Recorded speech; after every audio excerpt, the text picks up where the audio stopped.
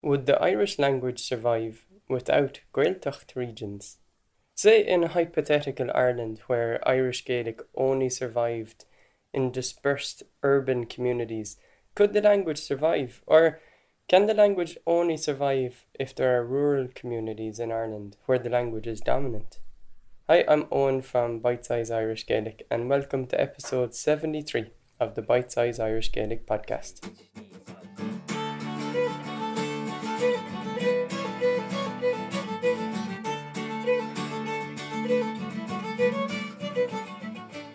So for setting the scene, what is a Gaeltacht, first of all? For me, it's more practical to call a Gaeltacht. That's just a place where the Irish language is dominant. It's mainly in rural places in Ireland. It is in rural places in Ireland, but not many places. And that area has been getting smaller and smaller. But there's a more official definition as well, where the Gaeltacht regions are on a map. There's official borders. And the trouble with those borders is that they're a bit out of date, which basically means the areas where the Irish language was strong before, that those areas are shrinking now. So when I say the Gaeltacht, I'm just referring to the place where people do speak the Irish language, or at least a good chunk of people in the area do. So for setting the scene, there was a 2016 Irish census. So one of the questions, or there's a couple of questions around the Irish language as part of this national census. So we've got some nice statistics. Only 73,803 people declared that they speak the Irish language daily outside of the education system, so not including in schools, for example. So 73,000 people, that's a nice chunk of people, but for a language, we're talking a tiny number of people, really, right?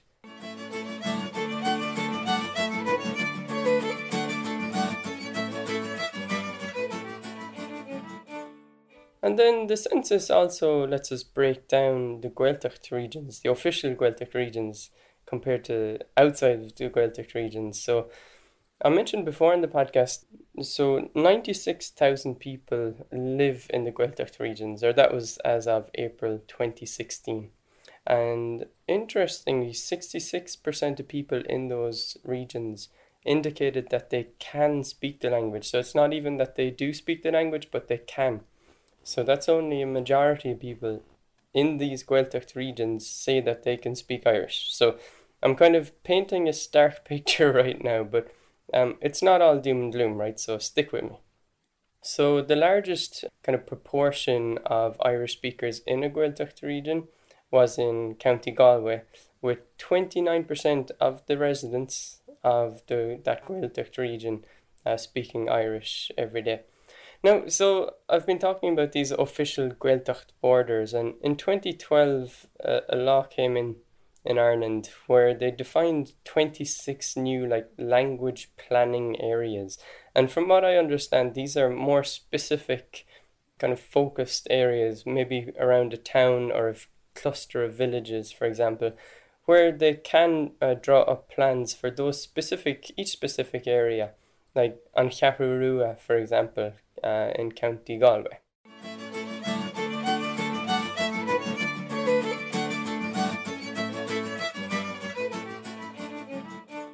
And then it's interesting to have a look at the Irish language outside of the Gaeltacht. Again, on the census, Dublin, the capital of Ireland, of course, and its suburbs, 14,900 people declared that they speak Irish daily outside of the educational system.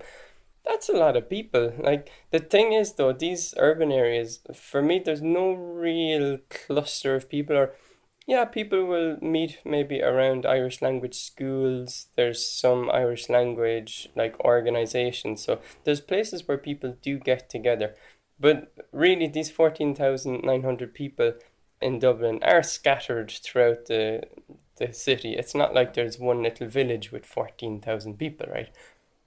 The next largest urban area was Cork, with 2,700 daily speakers of the Irish language. So it's interesting though that these urban communities, you're talking some families, so I would have declared myself as an Irish speaker. I speak Irish with my kids, for example. I speak Irish with the rest of my family too, although I don't speak with them daily. So it's more sporadic. But people are well connected, like not only the urban areas, but throughout Ireland and further afield. People are connected for online basically. Being they're pulling together. Like you can see this on Twitter, just for example. Twitter is a nice example because you can see this public discussion. There's hashtags and trends, and a lot of youngsters included here are speaking Irish on Twitter, connecting and surely meeting up as well as some kind of, for example, pop-up Gaeltachtaí, where you get together in a pub.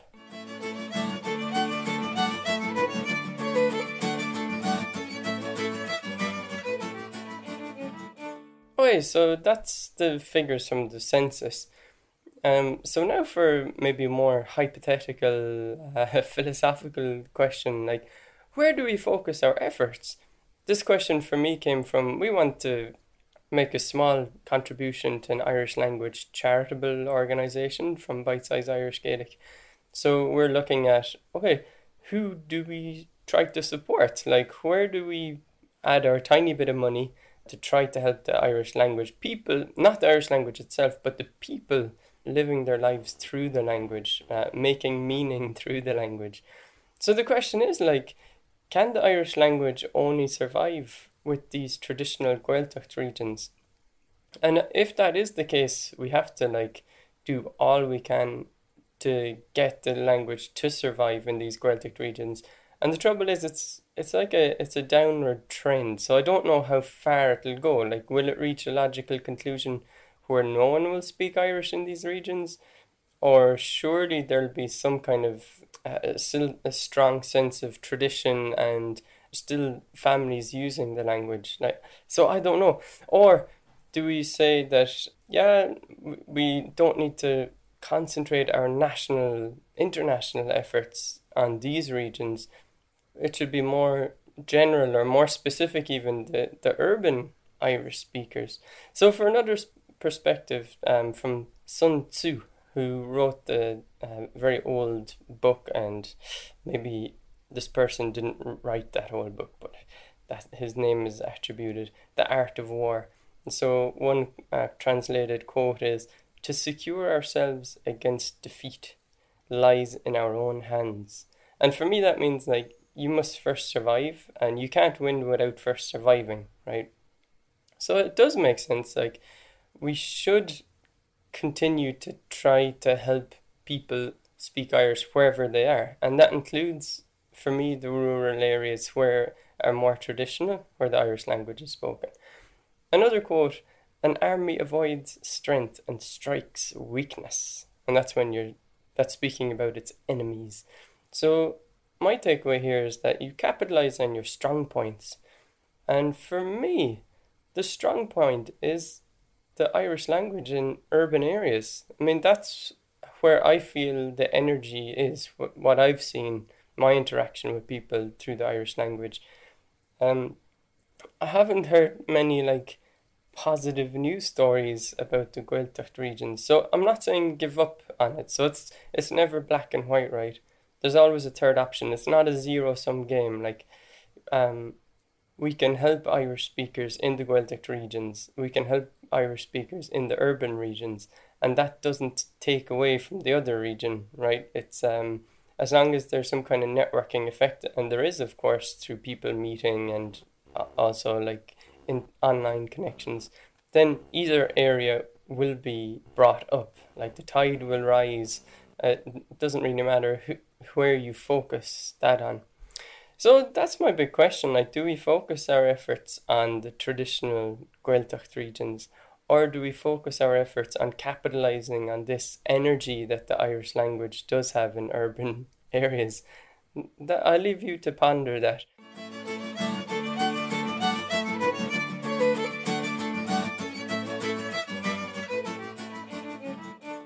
All right, on to our listener questions part of the show where you can record your own questions. So I invite you to be part of the podcast. Come to www.bitesize.irish/podcast and click the appropriate button to record your question. please go to a quiet area, maybe write out your question so that you know what you want to ask.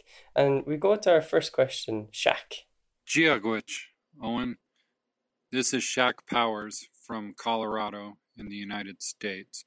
My question for you is, when I am trying to learn Irish on Duolingo, it will pronounce words one way or give me one way of saying something.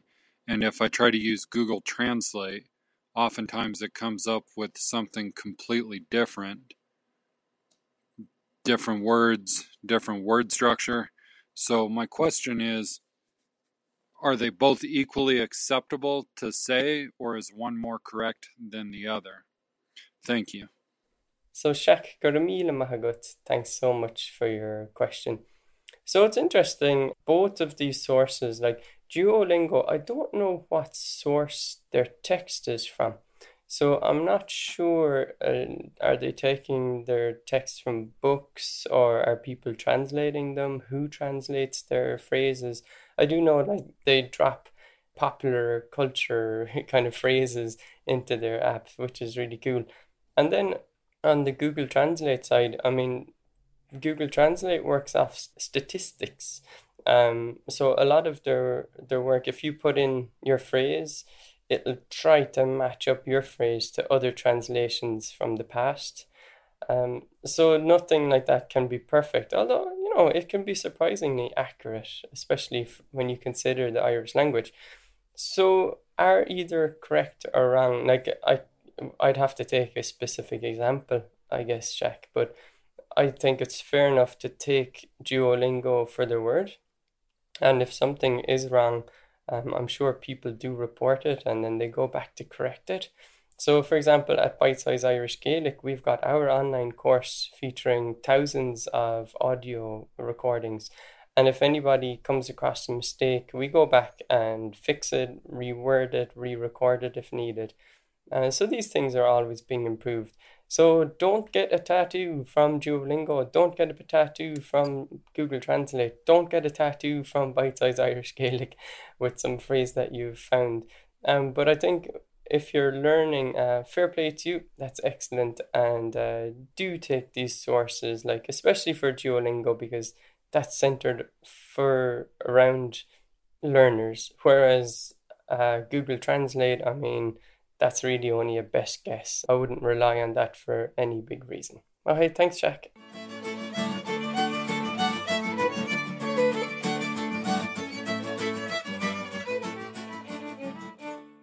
So our second question comes from Mihal in Denmark. Giech is Misha Michal Krohor. I'm an Irish learner from Denmark. I don't speak Irish, but I'm trying to learn it. My dad's from Cork, so he speaks Irish, but he hasn't really used the language for a long time, so he's kind of rusty. And I'm like looking around the internet, you know, on YouTube or such to find videos learning how to pronounce Irish, learning the grammar. But I seem to have a problem with understanding if there's any differences regarding dialect. There are some words that I learn online that my dad doesn't understand, and I have a hard time figuring out whether it's because of the dialect or if there simply is differences around the country. So that's my question, and thank you very much for your podcast. So, Avihil Gurumila Mahagut, thanks so much for your question. It's an interesting case. We covered this lately on the Bite Size Irish Gaelic podcast, and I wanted to share my answer here because you have a great question. Interestingly, like my view on it is it doesn't matter what dialect you're learning. You don't even have to realize as a learner, for me, in my opinion, what dialect a certain phrase is from and which one you should concentrate on. So, Irish speakers in Ireland typically are exposed enough to the Irish language media, right? So, a large proportion of people will listen to some kind of Irish language radio, like Radio na Gaeltachta. They'd be in touch with people, probably not only from their own region, but yeah, sure, that's always the case too, right? So your strongest connections are probably the people closest to you. So are you learning words that any Irish speaker would not understand? Like, I don't know what your dad's case is. Is he exposed to the Irish language these days? Is he watching TG Ceathair television? Like, I'll be watching that TV station sometimes, and yeah, sure, there are words that I don't understand, but you kind of, if you're listening to something, you just kind of pick it up from context, right? It's not a fatal problem usually. So there you go. I wouldn't let this hold you back, basically. Don't let it stop you. I know it's easy to question yourself, right? So you've learned a word, you've tried to memorize it, and then the person you're testing yourself out on doesn't understand you. And yeah, sure, like I can understand your frustration, but on a more general point, don't let this hold you back, okay? Thanks for your question, Mihal. Very nice to have you as part of the podcast.